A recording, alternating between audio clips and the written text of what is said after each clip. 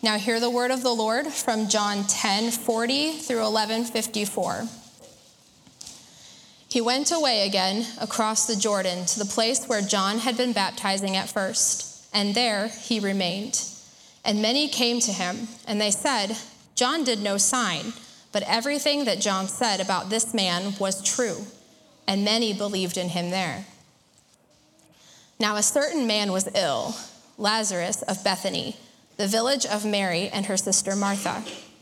It was Mary who anointed the Lord with ointment and wiped his feet with her hair, whose brother Lazarus was ill.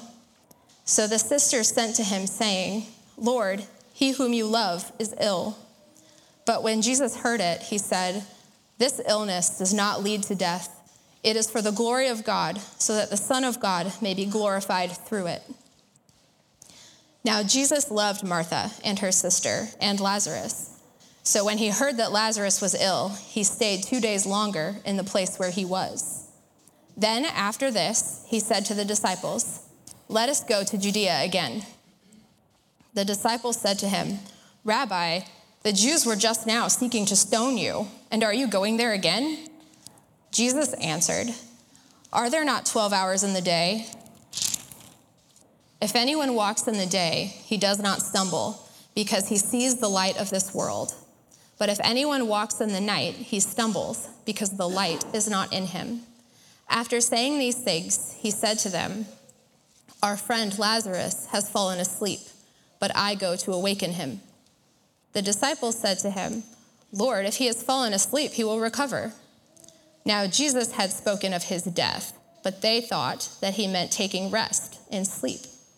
Then Jesus told them plainly, "Lazarus has died, and for your sake I am glad that I was not there, so that you may believe, but let us go to him." So Thomas, called the twin, said to his fellow disciples, "Let us also go, that we may die with him." Now when Jesus came, he found that Lazarus had already been in the tomb 4 days. Bethany was near Jerusalem, about 2 miles off, and many of the Jews had come to Martha and Mary to console them concerning their brother. So when Martha heard that Jesus was coming, she went and met him, but Mary remained seated in the house. Martha said to Jesus, "Lord, if you had been here, my brother would not have died. But even now, I know that whatever you ask from God, God will give you." Jesus said to her, "Your brother will rise again." Martha said to him, "I know that he will rise again in the resurrection on the last day." Jesus said to her, "I am the resurrection and the life. Whoever believes in me, though he die, yet shall he live. And everyone who lives and believes in me shall never die. Do you believe this?" She said to him, "Yes, Lord, I believe that you are the Christ, the Son of God, who is coming into the world." When she had said this, she went and called her sister Mary, saying in private, "The teacher is here and is calling for you." And when she heard it, she rose quickly and went to him. Now Jesus had not yet come into the village, but was still in the place where Martha had met him. When the Jews who were with her in the house, consoling her, saw Mary rise quickly and go out, they followed her, supposing that she was going to the tomb to weep there. Now when Mary came to where Jesus was and saw him, she fell at his feet, saying to him, "Lord, if you had been here, my brother would not have died." When Jesus saw her weeping, and the Jews who had come with her also weeping, he was deeply moved in his spirit and greatly troubled. They said to him, and he said, "Where have you laid him?" They said to him, "Lord, come and see." Jesus wept. So the Jews said, "See how he loved him." But some of them said, "Could not he who opened the eyes of the blind man also have kept this man from dying?" Then Jesus, deeply moved again, came to the tomb. It was a cave, and a stone lay against it. Jesus said, "Take away the stone." Martha, the sister of the dead man, said to him, "Lord, by this time there will be an odor, for he has been dead 4 days." Jesus said to her, Did I not tell you that if you believed, you would see the glory of God?" So they took away the stone. And Jesus lifted up his eyes and said, "Father, I thank you that you have heard me. I knew that you always hear me, but I said this on account of the people standing around, that they may believe that you sent me." When he had said these things, he cried out with a loud voice, "Lazarus, come out." The man who had died came out, his hands and feet bound with linen strips, and his face wrapped with a cloth. Jesus said to them, "Unbind him and let him go." Many of the Jews, therefore, who had come with Mary and had seen what he did, believed in him. But some of them went to the Pharisees and told them what Jesus had done. So the chief priests and the Pharisees gathered the council and said, "What are we to do? For this man performs many signs. And if we let him go on like this, everyone will believe in him, and the Romans will come and take away both our place and our nation." But one of them, Caiaphas, who was high priest that year, said to them, "You know nothing at all, nor do you understand that it is better for you that one man should die for the people than that the whole nation should perish." He did not say this of his own accord, but being high priest that year, he prophesied that Jesus would die for the nation, and not for the nation only, but also to gather into one the children of God who are scattered abroad. So from that day on, they made plans to put him to death. Jesus therefore no longer walked openly among the Jews, but went from there to the region near the wilderness, to a town called Ephraim, and there he stayed with the disciples. This is the word of the Lord. Well, hey, my name is Scott, and I'm the Director of Operations here at Sacred City.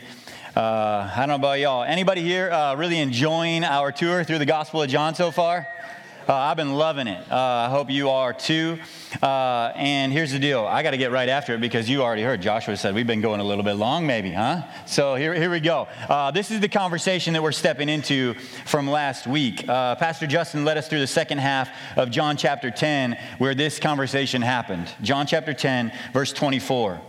So the Jews gathered around him and said to him, "How long will you keep us in suspense? If you are the Christ," this is what the people around Jesus are asking him.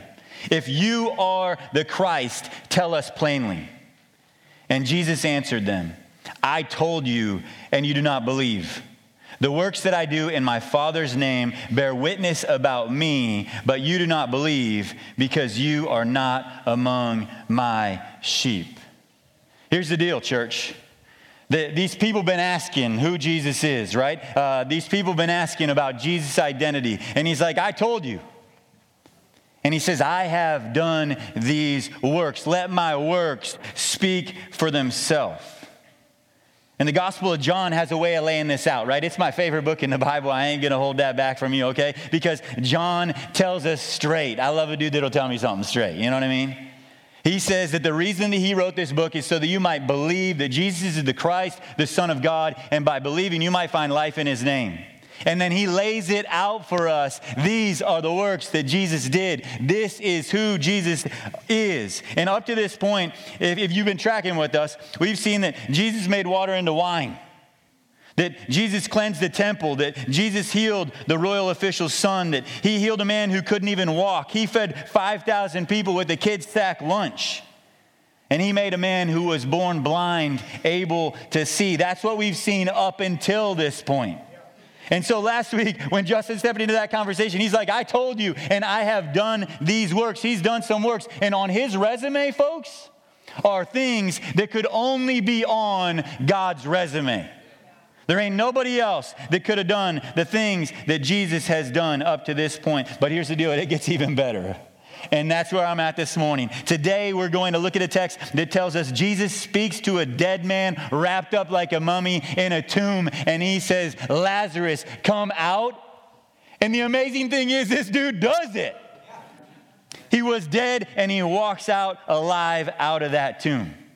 But here's the deal. We're going to be looking at a text like that, and I think sometimes we just walk right into things without preparing our hearts. And so this morning, I want to take some time to prepare our hearts before we walk into that text. So we're going to start with the gardening illustration, okay? And this is one that many of us are probably familiar with. It's from the Bible, right? Let's say that we had the best seeds in the world that we were going to plant in our garden. Okay, you got the best seeds. I don't know where you went. You went and found a farmer, and this farmer, he grew some great stuff, and he gave you all of his best seed, and you're taking it out, and you're ready to sow those seeds in your garden. But let's say that the soil in your garden is rank. It's bad soil. You sow those seeds, really great seeds, awesome seeds, top of the line seeds, and you sow them in that soil. What's going to happen, church? Yeah, not a whole lot of anything, right? It's not going to grow very well, and you're not going to get much fruit from those seeds. And so here's the deal. This morning, let me tell you what I mean to say. Before I go sowing resurrection truth seeds in our hearts, I want to talk about the soil in our hearts that those seeds are going to get sown in. It just so happens that I think the people in John chapter 11 have some of the same problems in the soil of their hearts that I see in my own heart, and I think is probably in many of our hearts this morning. So here's how we're going to do this as we prepare our hearts this morning. Can I let you behind the curtain a little bit? Y'all like being let behind the curtain? I love it when somebody that's been doing something for a while kind of lets you behind the curtain. Well, one of the best books that I've ever read on preaching is called Christ-Centered Preaching by Bryan Chapell. Okay, this is a great dude, okay? Bryan Chapell's a great dude. I took his preaching class back in the day. He even spoke at Porterbrook here one time, right? Here's the deal. He was supposed to be there the year that I did year 2 at Porterbrook, but then COVID, all right? So I was really looking forward to hearing from this brother. And then I digress. Anyway, that's COVID's fault, right? So here's the deal. My wife got to hear from him the next year. It was fine, you know what I mean? But I didn't that time. But here's the deal. Bryan Chapell, he wrote this book, Christ-Centered Preaching, and I think that the best thing in his book, the money in his book, comes down to one simple principle. He calls it the fallen condition focus. The fallen condition focus. Preachers call it the FCF, and here's the deal. The fallen condition focus, this is going to be really heady, but I'll help explain it, is the mutual condition that contemporary believers share with those or about whom the text was written that requires the grace of the passage for God's people to glorify him and enjoy him. It's this overlap, okay? In studying a text, if you're going to find the fallen condition focus, you're trying to find the overlap between the fallenness in the people in the text or the readers of the text with our world today. You're trying to find that overlap and then bring the grace of that passage, the grace of God in that passage to bear on our hearts so that we could glorify him and enjoy him forever, okay? Well, here's the deal. The reason I tell you all that is because I think that John chapter 11 hits us right where our soil is. Here in John chapter 11, we see people coming face to face with illness and death. And what we learn is that they definitely have a different perspective than Jesus. When you see that differing of perspectives between the people in the text and Jesus, that's a good idea to look there for that fallen condition, okay? These people's perspective, it's clouded by unbelief. Their perspective is limited because they're looking at things through a finite human lens. And their perspective is skewed because they have a lack of familiarity for what makes for a really good story, all right? Did y'all know that there's a part of each one of our stories that's the same? I don't mean just similar, you know, like, hey, you're like, same, bro, you know, like, no, I mean a part of our stories for each and every one of us that is the same. The part of the story for each one of us that's the same is our human backstory. Think about this with me. Like they say in the Chronicles of Narnia, each and every one of us is sons of Adam or daughters of Eve, right? Y'all with me? Man, if you don't like Chronicles of Narnia, we got some work to do this morning, all right? But that's true of each and every one of us. We all come from a father and a mother who back in the day lived in the Garden of Eden and fell from perfection. Everything in the garden was literally perfect. And then Satan came in the form of a snake and he told this horrible lie.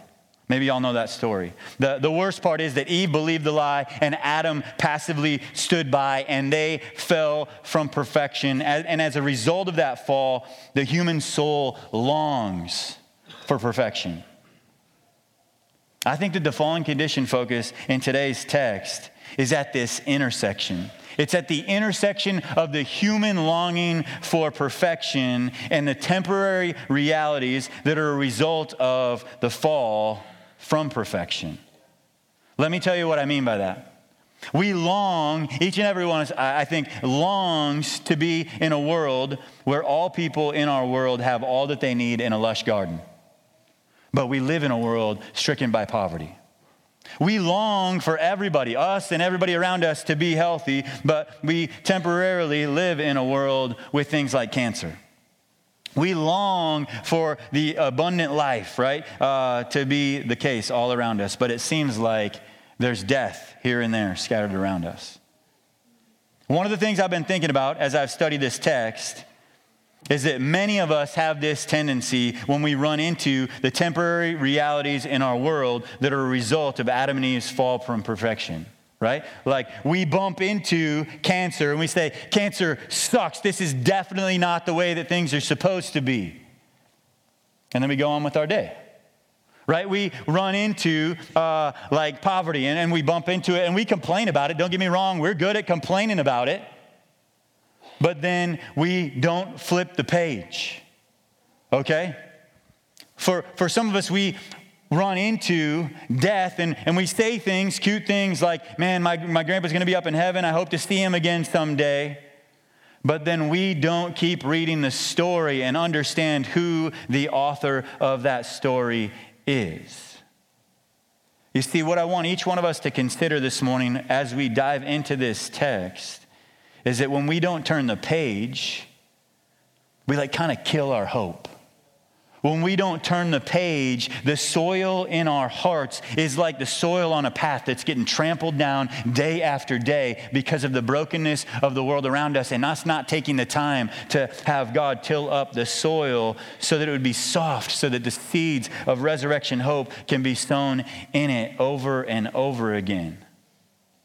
You see, I think that for us, when we hit things like disease and death and the like, the soil in our hearts gets trampled down because we fail to turn the page. But the truth is, we're on our way to something better than Eden.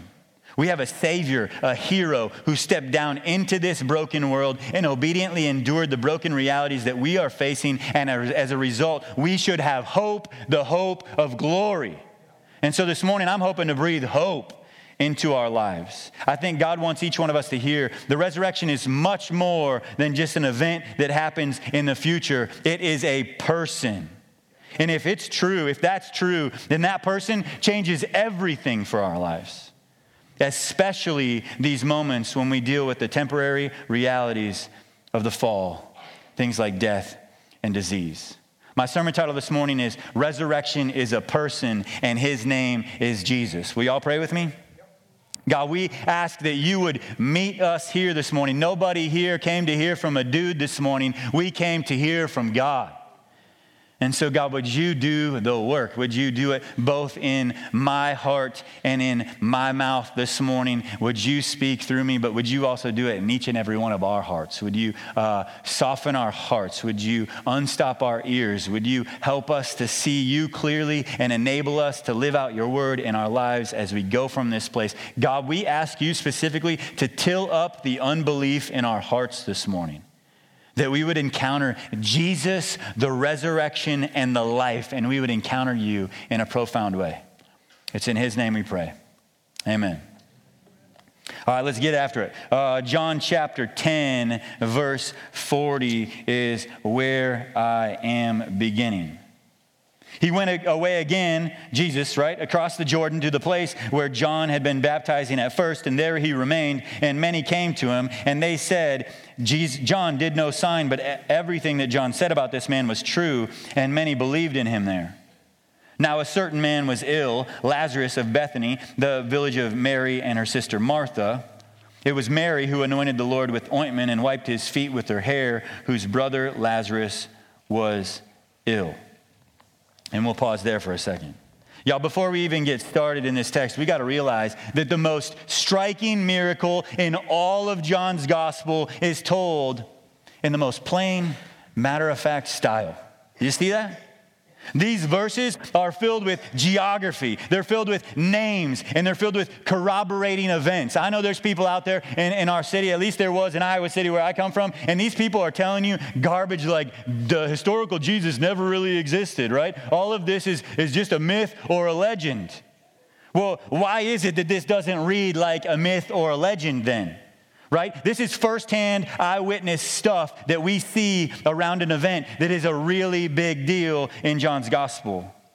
You see what happened in John chapter 9 is Jesus healed a blind man, and then there's this conversation that follows, and after that conversation finishes, Jesus crosses the Jordan River. By the way, that's a real river that exists. It's a real place that still exists today, and that's where they go. Oh, that doesn't sound like a legend or a myth. And then there's a man named Lazarus, right? And in between there, right, like the place I got to go back here. You got to get this one. The place that they go to on the river is a really well-known spot, right? They go to this spot where John had been baptizing. By the way, this is the most famous preacher in Jesus' day, right? He's the one that set the stage. So lots and lots of people know about that exact spot. Again, we got a corroborating event. This isn't myth or legend. This is what happens here. And so they go to that spot where this famous dude named John had been baptizing a ton of people, and a lot of people believed, right? Because John had sowed some seed, and that's a good place for them to grow up. My guess is that that's the place where John got his nickname, right? Y'all, we talked about this last week. Christ isn't Jesus' last name. The Baptist isn't John's, all right? So my guess is that's a spot where maybe he got that title, right? John the Baptist, Johnny B, whatever you want to call him, right? Jesus goes there to that real spot where a real dude had been baptizing a lot of people. And then Lazarus is introduced. And the author tells us, what's he tells us? Oh, he tells us his hometown and his two sisters' names. These are details that you'd write out if you're writing a myth, because people are going to come back and they're going to check out that hometown and they're going to find out, was there anybody ever lived here named Lazarus? Did he have two sisters, Mary and Martha? This is real firsthand eyewitness stuff. This is not a myth, folks. And just in case you forgot, the author tells us about another significant moment, another corroborating event, and it's when his sister actually wet Jesus' feet with her tears and washed his feet with her hair. This is the kind of thing that people remember and they go back and check out. This is not a legend. This is firsthand eyewitness stuff. It's as if, this was my dream job as a kid. You got to sit courtside at all the games in the reporters section, and your job was to watch the game, and then afterwards you wrote something and you send it out. This dude was courtside for some of the biggest moments in Jesus' life, and he is just telling us what he saw. I'm going to keep moving on, but you got to promise me you're not going to log this story in the fiction section of your brains. This is going straight up in the nonfiction. Amen? All right, here we go. We got to keep going because we got a lot of business to do. John chapter 11, verse 3 is where we pick back up. So the sisters sent to him saying, "Lord, he whom you love is ill." But when Jesus heard it, he said, "This illness does not lead to death. It is for the glory of God, so that the Son of God may be glorified through it." That sound like anything we know? Yeah, it sounds like the whole purpose that John wrote this. Now Jesus loved Martha and her sister and Lazarus. There's a whole verse there just to tell us that Jesus loved this family a whole lot, all right? Notice that. So when he heard that Lazarus was ill, he stayed 2 days longer in the place where he was. You see what happened right there? Mary and Martha, they know Jesus. They know him intimately. There's a lot of relationship that's been happening. This seems like it's one of those homes that when Jesus passes by, he stays there. That's the place that he lays his head. They take care of his needs. There's deep relationships with Mary and Martha and Lazarus. They knew Jesus. They know that he's awesome. It's really clear in our whole text this morning. They know that he could even have healed their brother no matter what if he would have showed up, right? So the sisters, they sent Jesus the message over there at the Jordan River, reminding him how much he loves their brother and letting him know that Lazarus is ill. Remember, as you're thinking about how this is written, that our reporter that was sitting courtside, John, right, the author of this firsthand eyewitness account, he called himself, what did he call himself in John's gospel? The disciple Jesus loved. So if he knows what it means to be on the inside scoop with Jesus, this is the dude. And so he set aside a verse here to be like, these people, they're on the inside with Jesus too. This is not just like Jesus loves all of us, right? Like Jesus really loves these people. They are his people. Not that that's any different than you and me, okay? But these are his people, okay? This is one of those kind of nudges from the sisters. They put out a prayer to Jesus. You could do something about this, right? Jesus, you could heal my brother. But then Jesus, what's he do? He stays right where he is at for like 2 more days. Jesus stays, do you catch that? 2 days longer at the spot along the Jordan River before even taking a step in Lazarus' direction. And most of us, if we're honest, right, have somewhat of a negative reaction to that decision. That feels cold to us. And the thing is, I think each and every one of us have been in a spot kind of like Mary and Martha are in right here. We've been in a spot where we sent a prayer out to Jesus. We told him about our situation. We reminded him how much he loves us, right? And we expected that we were going to get from him an answer that he would do what we asked him to do when we asked him to do it, right? Well, why is it that when we hear that Jesus stayed 2 days longer after he heard about Lazarus and his illness, that we think that Jesus was cold? You see, this story and the way that we respond when God doesn't answer our prayers the way we want him to, I think reveals the skewed perspective that many of us have regarding prayer. Can we get into that? I'm going to anyway, even if you said no. You see, many of us think about prayer like a divine vending machine.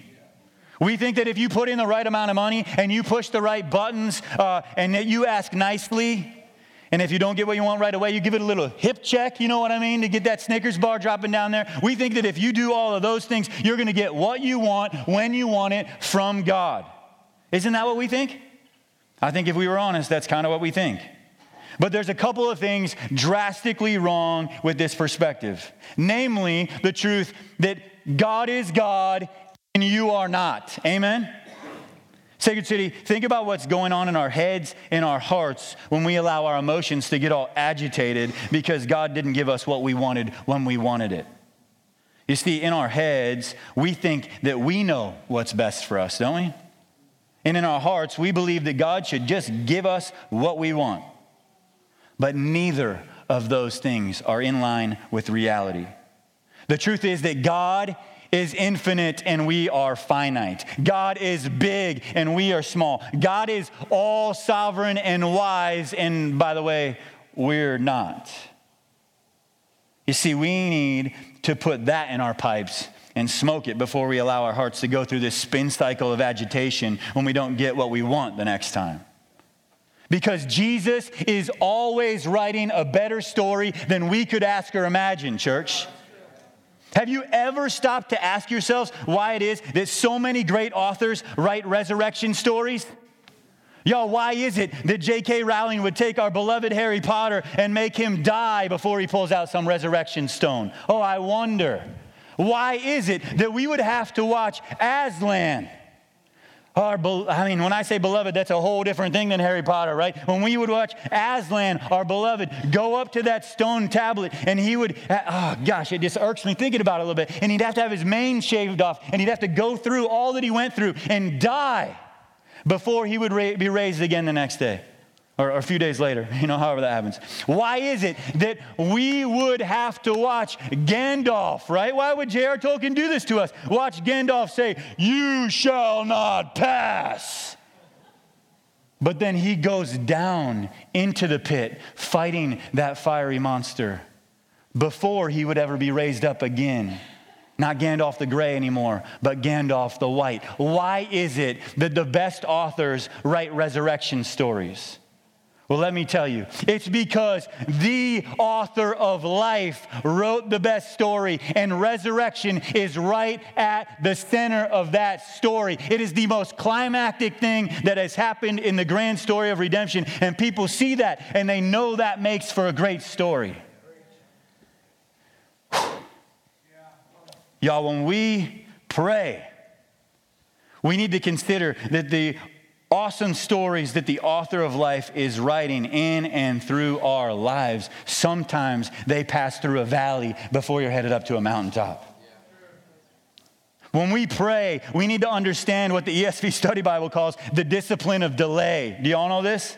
This is a hard one for us to learn. Mary and Martha, they reached out to Jesus. Do you know what Jesus did? He intentionally delayed. Y'all, we don't like delay in our lives. We want to get on with things. We don't want to wait for anything, but he's trying to teach us something in those moments. Y'all, what if when we're delayed, we don't get all agitated? What if instead we got amped up? because we saw him as the author of life, and we realized there's a good chance we're about to turn the page on a really amazing part of the story. If we're going through the valley right now, or we encounter death right now, or we encounter disease right now, that there must be something coming on the other end of that story, that God is going to get a whole lot of glory, and we're going to see what he does. Because this is true of a lot of the story that he is writing. You see, one of the lessons that I'm sure some of the more seasoned Christians in the room could teach us is that the more that we walk with Jesus, the more that we accept God's ways are so much higher than our ways. And his ways will work out for his glory and our good much more often than our ways ever could. Amen? All right, we got to keep going. I got amped up a little bit right there. Here we go. Let's pick back up in verse 7. Then after this, he said to his disciples, "Let us go to Judea again." And the disciples said to him, "Rabbi, the Jews were just now seeking to stone you, and are you going there again?" And Jesus answered, "Are there not 12 hours in the day? If anyone walks in the day, he does not stumble because he sees the light of this world." He's the light of the world, by the way. "But if anyone walks in the night, he stumbles because the light is not in him." After saying these things, he said to them, "Our friend Lazarus has fallen asleep, but I go to awaken him." The disciples said to him, "Lord, if he's fallen asleep, he'll recover. He's just going to wake back up, right?" Now, Jesus had spoken of his death, but they thought that he meant taking rest and sleep. And Jesus told them plainly. Y'all, I love it when Jesus tells us plainly. "Lazarus has died, and for your sake, I'm glad that I was not there, so that you may believe, but let us go to him." Y'all, the disciple, they look at Jesus and they say, "Jesus, you know what neighborhood Lazarus lives in, right? And you know what happens when we're going to go back to that neighborhood. This is the place where all the religious leaders, they are done fed up with you, Jesus. They are ready to kill you." And Jesus talks to his disciples about walking in the day and walking in the light and in the night. And we must remember that Jesus is the light of the world. So to the average man back then, right, when did they do their work?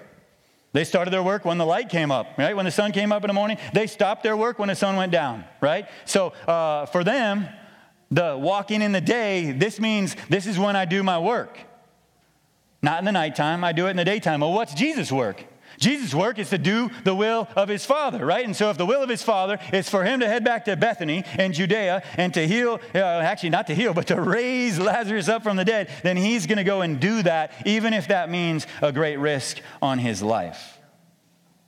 You see, the other thing that I want us to notice in these verses is how Jesus tells the disciples plainly, right? I told you, I love it when Jesus tells me plainly. I ain't the sharpest knife in the drawer, right? Y'all learn that about me if you get to know me a little bit. I just ain't the sharpest knife in the drawer. I'm not the brightest crayon in the box. I can keep going on and on. This is not me.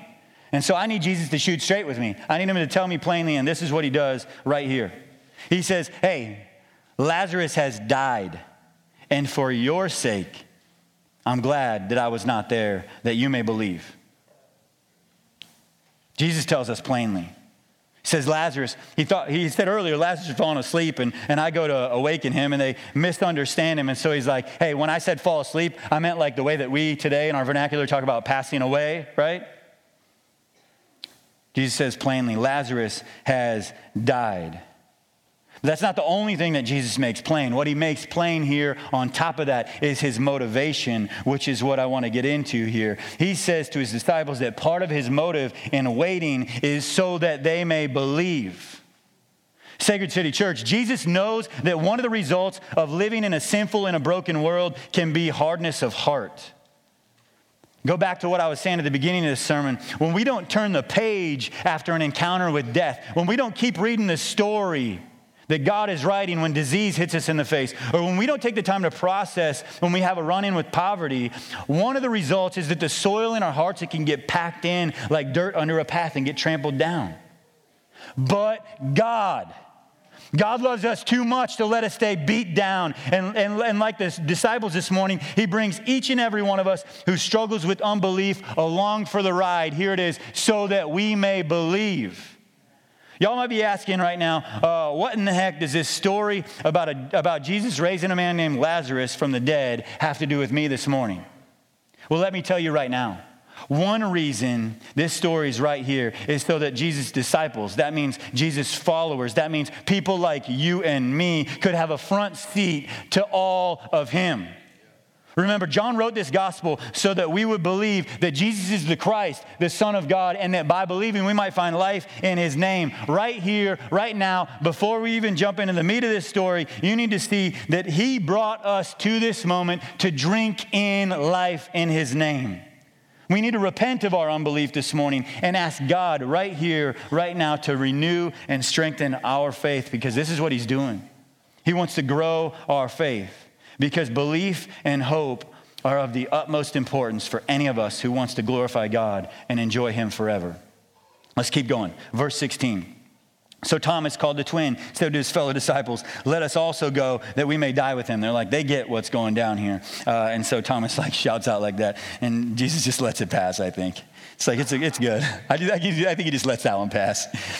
Now when Jesus came, he found that Lazarus had already been in the tomb for 4 days. Bethany was near Jerusalem, about 2 miles off, and many of the Jews had come to Martha and Mary to console them concerning their brother. So when Martha heard that Jesus was coming, she went and met him, but Mary remained seated in the house. Martha said to Jesus, "Lord, if you had been here, my brother would not have died.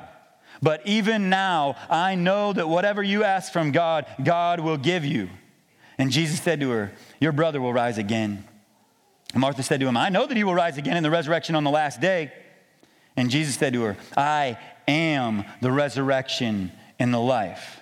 Whoever believes in me, though he die, yet he shall live. And everyone who lives and believes in me shall never die." Do you believe this? Yeah. She said to him, "Amen, brother." "Yes, Lord, I believe that you are the Christ, the Son of God, who is coming into this world."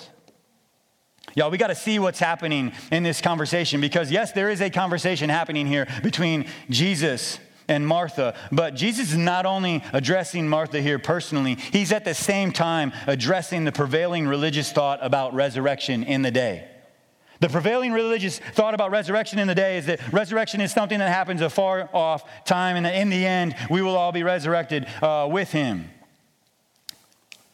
And in doing so, when he's addressing that thought, Jesus tells both Martha and the religious people of the day that the resurrection that they're looking for, it's not an event in the future. The resurrection they're looking for is a person, and his name is Jesus. Jesus essentially says the power that's going to be at work in the future resurrection that you're thinking about, that power is standing right here in front of you. He says, "I am the resurrection and the life." Church, we need to pause for a moment right there. There's a thing that happens with this idea of death and resurrection that we do. Not just because we have the same theology as Martha. Many of us, I think, I'm talking to everybody that doesn't have kids that went off and are living their life already, okay? If you're an empty nester or older, you can tune me out here. But all the rest of us, okay, when we run into the idea of death and resurrection, we just think that we're untouchable. We've got this perspective that's like, most of the days we go throughout our life, we think of ourselves as untouchable. And these truths about Jesus being the resurrection and the life, they don't sit in enough because death isn't a part of our everyday vernacular. We think that we're untouchable. But that's not the case for Martha here, and I want you to see that. Martha just lived through her brother's funeral. Dude's been dead for 4 days in this tomb. Death is real. It is in the front stage of her life right now. And we would do well to sit in that reality for a moment and realize that the scripture say man's destined to die once and after that to face judgment. But then we got to turn the page, okay? We just can't stay right there. We got to turn the page because Jesus is the resurrection and the life.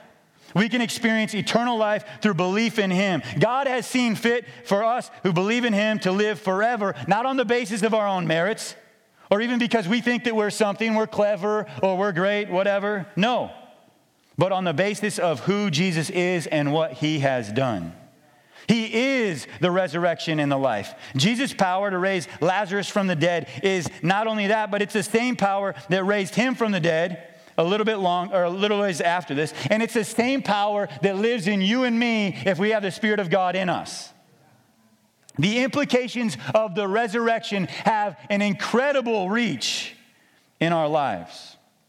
They go far beyond us receiving eternal life. If we believe that Jesus raising from the dead If he did that and that same power lives in us by the Spirit, this is our hope. The resurrection is our hope to conquer sin. The resurrection is our hope for freedom in Christ. The resurrection is our hope to truly love as Jesus loved. And so here's the deal. I want to take this home for us in our lives. If you feel backed into some hopeless corner in your life right now, maybe your marriage is on the rocks. Maybe you got kicked out of the house and your wife hasn't let you back in yet. Maybe you recently experienced the death of a loved one. And this one's different. It's really hitting home with you. Maybe you lost your job. Well, you need to know that there's hope. If Jesus is the resurrection and the life, then death doesn't have to be the end of the story. If Jesus is the resurrection and the life, then there is hope for your marriage. If Jesus is the resurrection and the life, then you must have hope about the next chapter of your vocational story. Notice something with me here. Martha was pretty spot on in her belief that Jesus could ask whatever he wished from the Father and he would do it. That's actually what ends up happening in a few minutes after this conversation. But Jesus dials in with Martha and he asks her, do you believe this? Do you believe this? This encourages me because through this question, Jesus reminds me that belief in God or our belief in the gospel, it's not a one-time thing, right? Martha clearly believed in Jesus, right? She had some good theology actually about what he could do for her. But he looks her in the eyes knowing that she already believed in him. And he says, do you believe me? Because this is what happens for us as we mature in our faith. Our belief is not a one-time thing. The gospel is not just the ABCs of Christianity. It's the A to Z of Christianity. We need to believe the gospel deeper and in new areas of our life as we go throughout our journey with Christ. And I wonder what you're going through this morning. And I wonder if Jesus isn't looking you in the eyes in the midst of that situation you're in losing your job or in losing a loved one or whatever it might be and saying, hey, do you believe? We need the gospel to set in this part of your life. I wonder, do you believe that you are having a face-to-face encounter with the Son of God this morning and that he wants to give you abundant life in his name? All right, we got to keep reading, right? Let's go. Verse 28. When she said this, she went and called her sister Mary, saying in private, the teacher's here and is calling for you. And when she heard it, she rose quickly and went to him. Now, Jesus had not yet come into the village, but was still in the place where Martha had met him. When the Jews who were with her in the house, consoling her, saw Mary rise quickly and go out, they followed her, supposing that she was going to the tomb to weep there. Now, when Mary came to where Jesus was and saw him, she fell at his feet, saying to him, Lord, if you had been here, my brother would not have died. That sounds very similar. When Jesus saw her weeping, and the Jews who had come with her also weeping, he was deeply moved in his spirit and greatly troubled. And he said, where have you laid him? And they said to him, Lord, come and see. And Jesus wept. So the Jews said, see how he loved him. But some of them said, could not he who opened the eyes of the blind man also have kept this man from dying? Yeah, he could have. Yep, that's the answer to that question. Then Jesus, deeply moved again, came to the tomb. It was a cave, and a stone lay against it. Y'all, this week I walked into a conversation with a friend thinking I was going to ask about a task. But when I looked up and I paid attention to what was going on with this friend, and I saw tears in my friend's eyes, I realized I was walking into a different kind of conversation. And I asked, are you okay? And I started to feel some of the things that were going on in my friend's heart. I want you to think about a recent encounter you've had with a friend who told you something. Maybe they told you through tears in their eyes. Maybe you felt compassion. Maybe you cried with them. Maybe you were angry at the person responsible for whatever was going on in their life. Maybe you said something like, man, I wish I could make all that go away for you. Now I want you to think about this scene from Harry Potter and the Order of the Phoenix with me, all right? Here we go. Harry, you heard me say beloved earlier. You know what's up, okay? Harry had just kissed his crush, Cho Chang, okay? And he was talking to his two friends, Ron and Hermione, about it. And this is how the conversation goes down. Ron asks Harry, and he says, how was it? And Harry goes, wet. Because she had been crying, right? And, you pick up on the dynamic here of female and male and what is going on in the room. And Hermione's sitting next to him. And so Ron, he takes a few jabs at Harry, right? He's like, well, you must not be very good at snogging. You'd think that'd cheer her up, you know? And they have this conversation. And then we get into this awesome dialogue. And this, I have to read this word for word because I got to put on Hermione here for a second. She says to Ron, don't you understand how she must be feeling?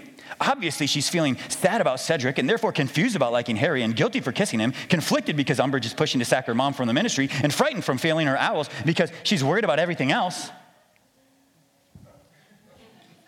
And Ron responds, one person couldn't feel all that. They'd explode. To which I say, boom, Jesus. Do you see in our text how deeply Jesus feels what is going on with the people around him? Jesus experiences the fullness of all these emotions of what was happening around him, the full range of them, but then he responds in the light and he makes death go away because he felt so deeply what was going on with Mary and Martha. Jesus experienced an angered sense of justice that hated sin and death and disease. Jesus felt compassion for Mary in the midst of her suffering. He felt so much more. Jesus was deeply moved, and this is what drove him to pull her out of her circumstances and make it better. Sacred City, Jesus is not only the author of life, who's sovereign over the twists and turns of your story, but he is also the Son of God who put on flesh and dwelt among us. He's the one who entered into our broken world. He's the one who entered into history for one supreme reason. He loves us. Did you see what they said? Do you see how much he loves them? Put this to practice in our lives. Many times when we go through difficult circumstances in our lives, when we face the temporary realities of the fall, our first response is what? Well, Jesus, don't you care? God, don't you care about me over here? We question whether or not God loves us, like the disciples in the boat in the midst of a storm when they say, Jesus, don't you care? Church, I'm here to tell you this morning, we be asking the wrong question. God is love, and he sent his son Jesus into this world to live the life that you couldn't live, to die the death that you deserved, and to rise from the grave as the defining act of his great love for you. And here in John chapter 11, Jesus delayed going to Mary and Martha and Lazarus. And this had nothing to do with the lack of care for them. Here we see the depth of Jesus' love for them. Maybe we're asking the wrong question. Maybe instead of questioning God's love for us, we need to cling to him and ask, what kind of story you be writing in my life right now, God? Because you must be writing a bigger story. You must be having something on the other end of that valley. If you're taking me through this, I need to cling to you, see you for who you are. Let that affect my heart instead of questioning his care for me. He loves us, and it's his love that gives us great hope. All right, let's get going here. Verse 39, Jesus said, take away the stone. And Martha's like, man, it's going to stink up in there. She says, that's not what she said. She says, the sister of the dead man said to him, Lord, by this time, there's going to be an odor, for he's been dead for 4 days. And Jesus said to her, did I not tell you that if you believed, you would see the glory of God? Well, she did not have this in mind, I don't think.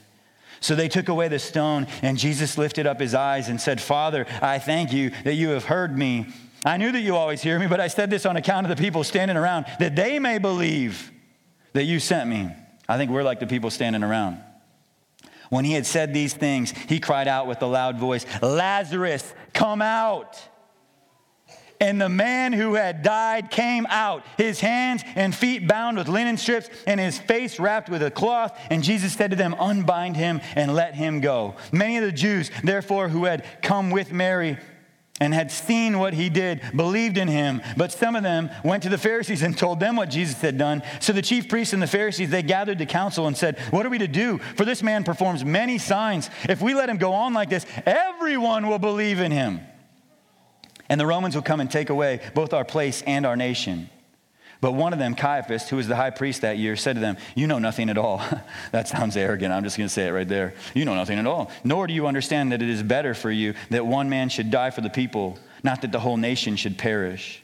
He did not say this of his own accord, but being high priest that year, he prophesied that Jesus would die for the nation, and not for the nation only, but also to gather into one the children of God who are scattered abroad. So from that day on, he made plans They made plans to put him to death. Jesus therefore no longer walked openly among the Jews, but went from there to the region near the wilderness to a town called Ephraim, and there he stayed with his disciples.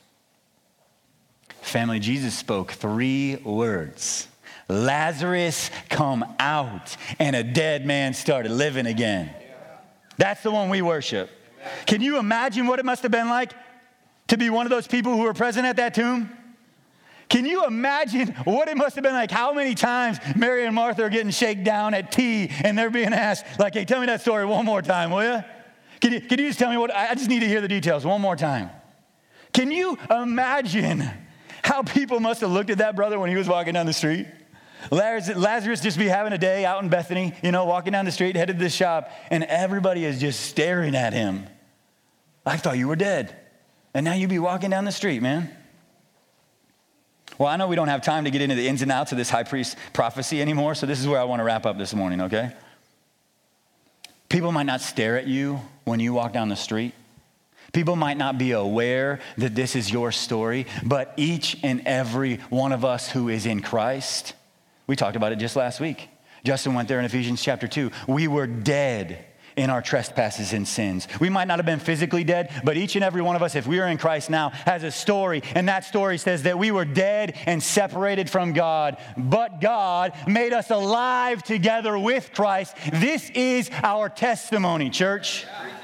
People should be looking at us like that when we walk down the street if we are faithful, telling our resurrection story of what God has done in our hearts. That's a part of what it looks like to live on mission. Is to tell people our resurrection stories. And I think that goes beyond just this telling of our personal testimony of when God saved our lives. You see, this past year, for me, this is what got me this week when I was studying the text. This past year, I got myself into a pretty dark tomb. If y'all don't know my story, we'd have to get a drink and I'd have a whole lot more to tell you, okay, about this story than that. But I got myself into a pretty dark tomb. And when I was in that situation, God didn't answer my prayers the way that I was asking. That's just not how it went. I was crying out and I was asking him for specific things, and I wasn't getting a yes, all right?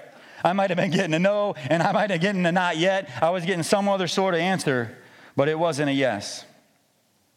And I'm here to testify this morning that when I was sitting in that spot and I was going through hard things, Jesus deeply was moved for me. He loved me in the midst of that. He cared for what I was going through. And after a while, after I'd started learning the discipline of delay a little bit from getting his not yets or his no's, somewhat as like this church was somewhat of the mouthpiece for this, he said, Scott, come out. It's time for you to start living again. It's time for you to stop living in this victim mindset. It's time for you to let that go and start to be my child and live in the light. I am the resurrection and the life. Church, each and every one of us has a resurrection story. And we need to rehearse these stories over and over again because they're not just meant to give us hope, but they are meant to give hope, to breathe hope into the cities around us. Y'all know this is one of the reasons that God has given us the sacrament of communion, right? Here at Sacred City, we partake in the Lord's Supper weekly, and one of the reasons that we do that is so that we would eat and drink hope into our lives. See, when we remember that the bread represents Jesus' body broken for us, we can be filled with hope knowing that he loves us enough to sacrifice himself in our place. And when we remember that the wine or the juice represents his blood shed for the forgiveness of our sins, we can be filled with hope, knowing that his blood will wash us white as snow, no matter what we have done or will do. Church, we need hope. Our city needs hope. And I think God brings us near in moments like this to see how awesome his son is, to see how awesome he is, that he truly is the resurrection and the life, not just so that we would believe that he can raise a dead man from the grave, but so that whatever tomb we find ourselves in, we would know that he is strong enough, he is good enough, he is beautiful enough, he is enough for us to raise us up out of that so that we could preach hope to the people around us. Will y'all pray with me? God, we desperately need you to give us hope. We see in your Son this amazing God, man, 100% man and 100% God, one who walked in the muck, got down in the dirt of this world, lived with the temporary realities of death and disease and poverty. But he wasn't just okay with them. He came and he started to redeem those realities already in his time. And he's coming back another day and he's going to put it all to ends. And he's going to wipe away every tear. And he's going to make all things new. And so, God, we ask this morning that you would till up the unbelief in our hearts, that you would help us to see him clearly as the resurrection and the life, to put our hope and our trust in him this morning. And God, we ask that you would do the work in our hearts that we cannot do. Father of mercies, thank you for the gift of this bread, which we confess provides us with the body of your Son, Jesus Christ. We ask you to enable us to eat of it in faith and to be made more fully members of his heavenly body through Christ our Lord. Father of mercies, thank you for the gift of this wine, which we confess provides us with the blood of your Son, our Savior. We ask that you would enable us to drink of it in faith and to be conformed more and more to the image of his death through Christ our Lord. Amen.